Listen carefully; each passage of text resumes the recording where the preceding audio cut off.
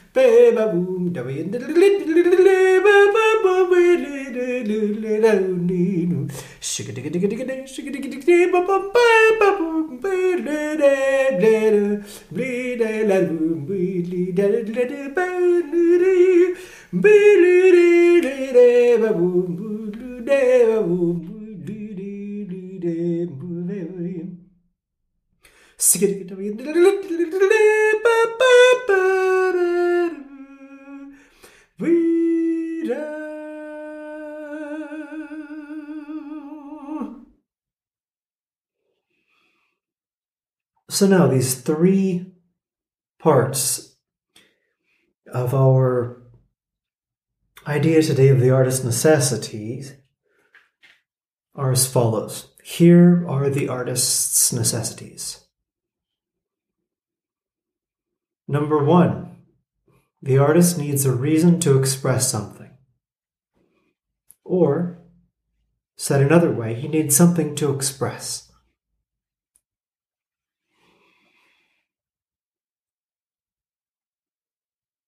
Then he needs the means to express whatever it is he wishes to express.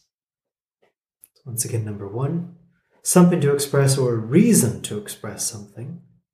Number 2, the means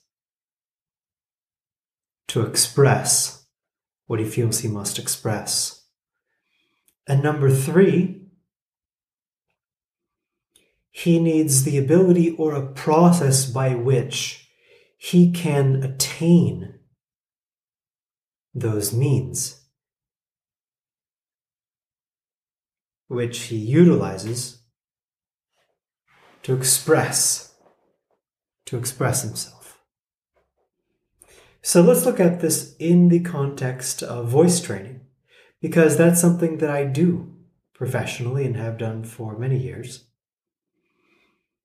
So number 1, something to express or a reason to express something. For the singer, what he would express is something I'll call musical meaning. So he has something to say, and specifically he has something musical to say. There's some musical meaning. It could be a song, could be an idea for a song, could be something much longer than a song, could be a feeling, which is what the music conveys. And this touches him. And so he now has a need, a desire, a something in particular to express. He has some musical meaning that he feels compelled to put forth. Now he needs a means of expressing whatever this meaning may be. And the means, which are the best means that I know of with which to give voice, literally, to musical meaning, are or rather is, what's called natural vocal technique. And natural vocal technique is very simply to use the human voice in keeping with the design of the human voice. To use the human voice the way that it was designed to be used. naturally. Very, very few people do this perfectly without training. However, any musically talented person, given the correct training, can attain this natural vocal technique, which is what I teach for singers of all styles of music, of all ages and from all over the world. Now, the third necessity, as I have said, is the ability to attain the means of expression.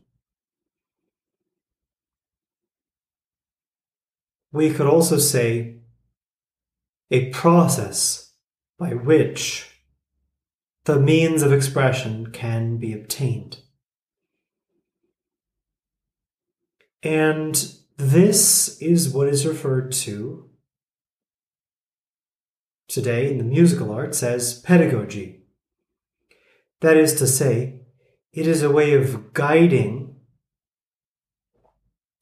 the voice from its embryonic stages, from its not quite musical instantiation, to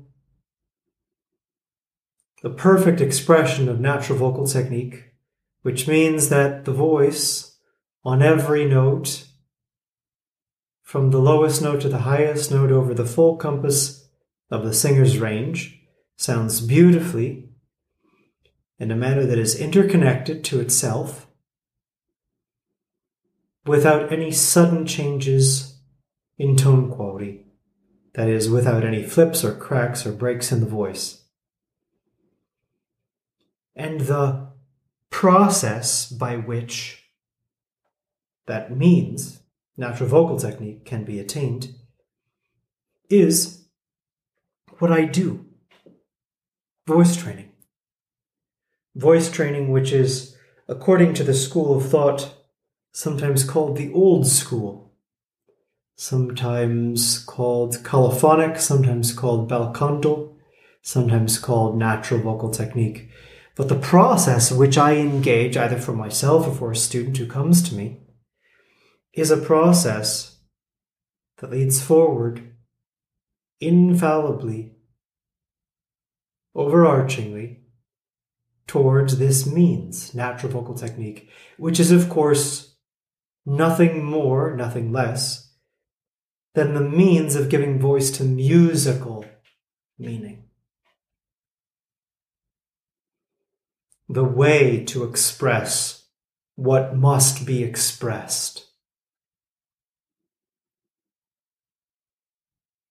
Now let's take another example, also from the arts. Let's think of painting for a moment. So the meaning may be whatever it is that the artist sees, with his physical eyes in the world or with the eyes of his soul. More likely, some combination of what he sees with the eyes of his soul and his physical eyes. This is the meaning, the visual meaning, the aesthetic meaning that he wishes to convey. That's number one. That is the something to express. Number two, the means of expressing what it is that he wishes to express. This would include, of course, paints and brushes. It would very likely include a canvas or paper or some other surface upon which to paint. But of course, if I go purchase oil paints and brushes today, that does not confer upon me the abilities of a Rembrandt, which means the physical tools are only part of the means. But the other, and indeed the much greater part of these artistic means. The greater part of those means is the artistic skill, without which the artist is going to be utterly incapable of taking paint and brushes to canvas in any sort of aesthetically meaningful or pleasing manner.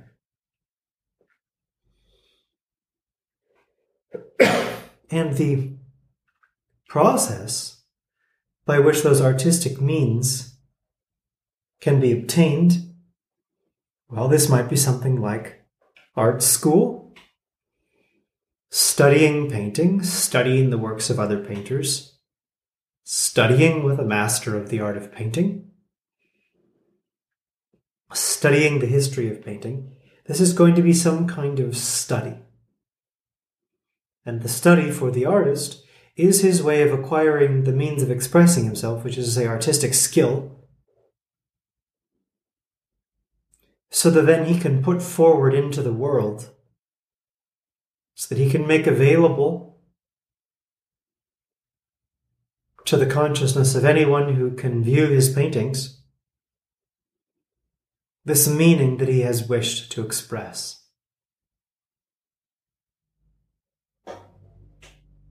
So if we look at the three parts of this model again, they are as follows. Number 1, meaning. A meaning that one wishes to express. Perhaps a meaning one feels a duty to express. A meaning one has been commissioned to express. A meaning which arises from one's own perception, which may not be merely one's individual perception, but also a shared perception. But out of perception, there arises meaning. And the artist in our case here is one who wishes to express meaning. Although that's only the first step. So there is meaning, and there is a wish or a desire to express that meaning. Then moving on, there must be a means of giving that meaning expression.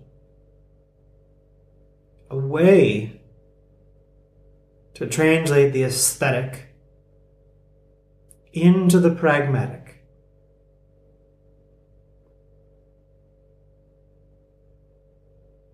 A way, a manner, a means by which this meaning can be conveyed, can be expressed. And then the third part,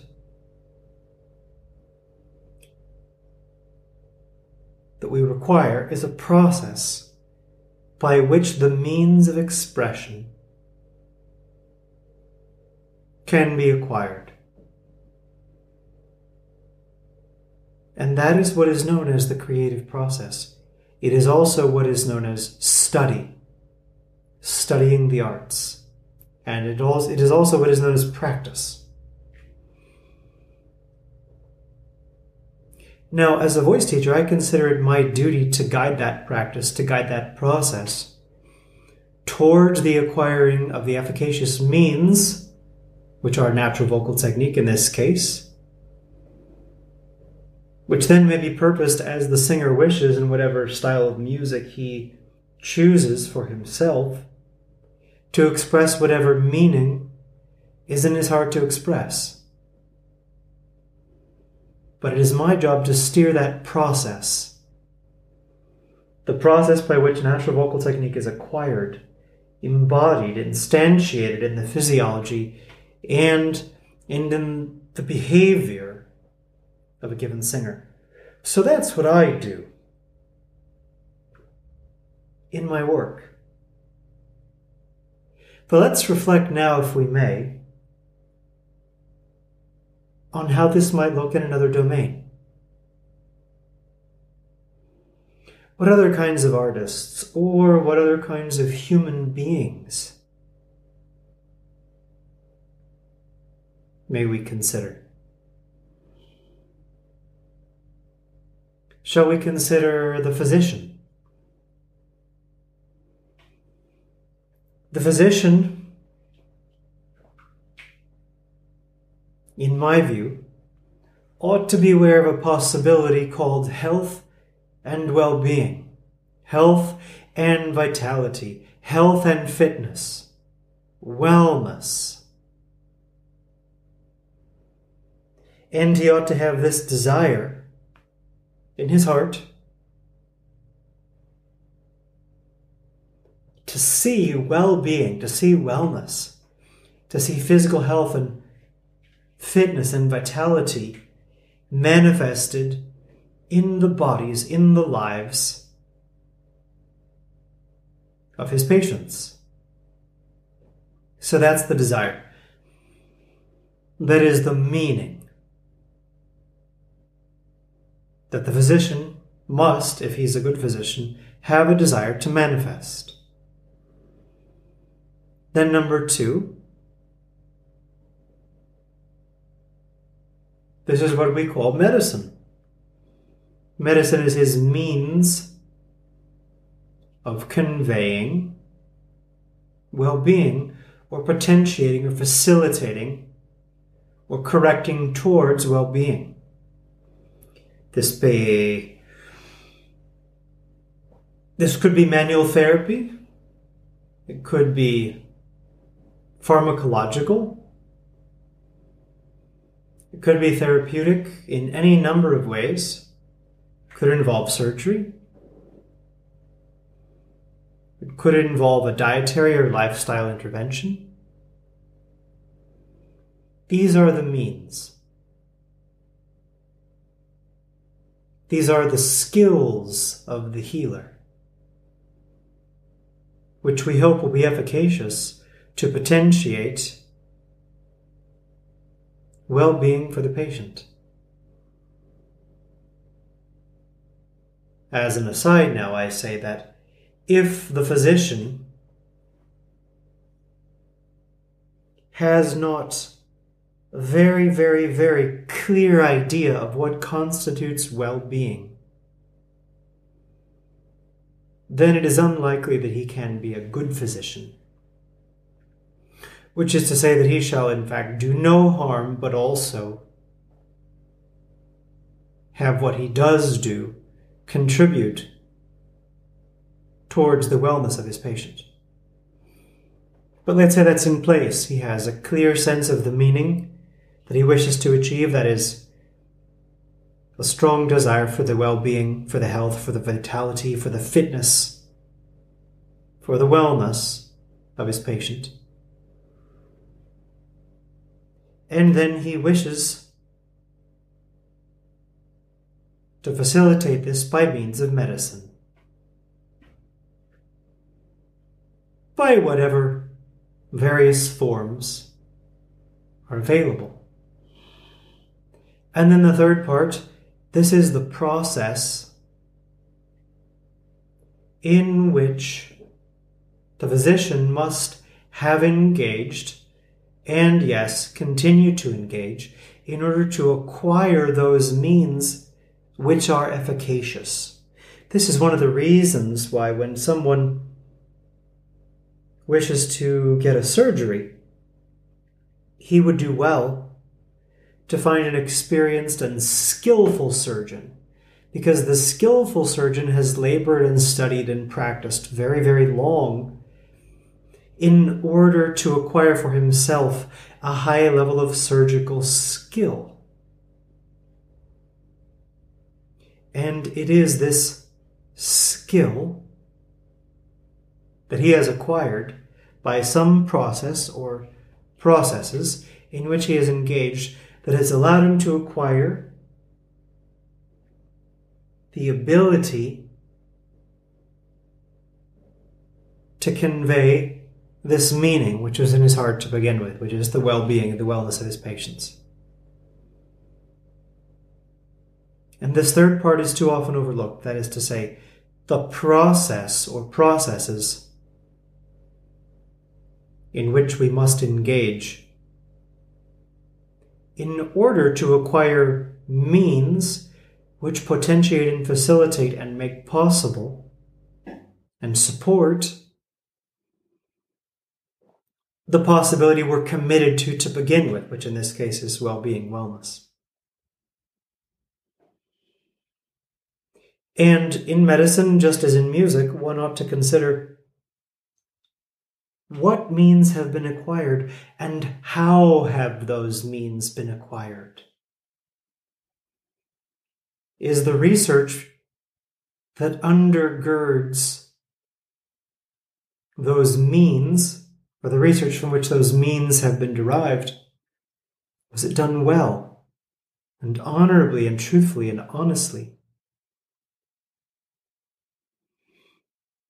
And then the question must be asked, in fact, have sufficient means to potentiate healing been acquired or not? And of course, this can be tested against the first part of the model, which is the meaning which is desired to have manifest. In this case, it's wellness. So that is always the test at the end of the day, whether for the musician or the physician, or for the painter, or for anyone engaged in this manner of self-expression. There must be a possibility of which there is some degree of consciousness which the artist or physician or philosopher or actor wishes to have actualized, wishes to have manifest. Then there must be an efficacious means by which that possibility can be made manifest, can be translated into being, into, as it were, reality. And then there must be, and I suggest there must be, a continuous and an ongoing process of acquiring the means to make that initial possibility, that initial commitment, real. And then, of course, those means must be checked against their efficacy in achieving the possibility to which we've committed ourselves. So this is the process. And there are many, many, many, many, many examples of this process miscarrying. There are many abortive instantiations of something like what I'm talking about. But there also are functional instantiations of healing, of art, of philosophy, of science, of politics, of music, of medicine, of human endeavor. There is a way that it works. And if we may take artistry and the artist as a metaphor for human beings acting in their lives in the world generally, then we can, in this manner, evaluate what works and what doesn't work, and we have places to look for having what doesn't work better, and we have a way of being honest with ourselves, a way to discover what has not worked, which is, of course, a necessary precursor to discovering what does, very, very often. So that's all for today. Thanks very much for listening. And here's a little music to close our listening.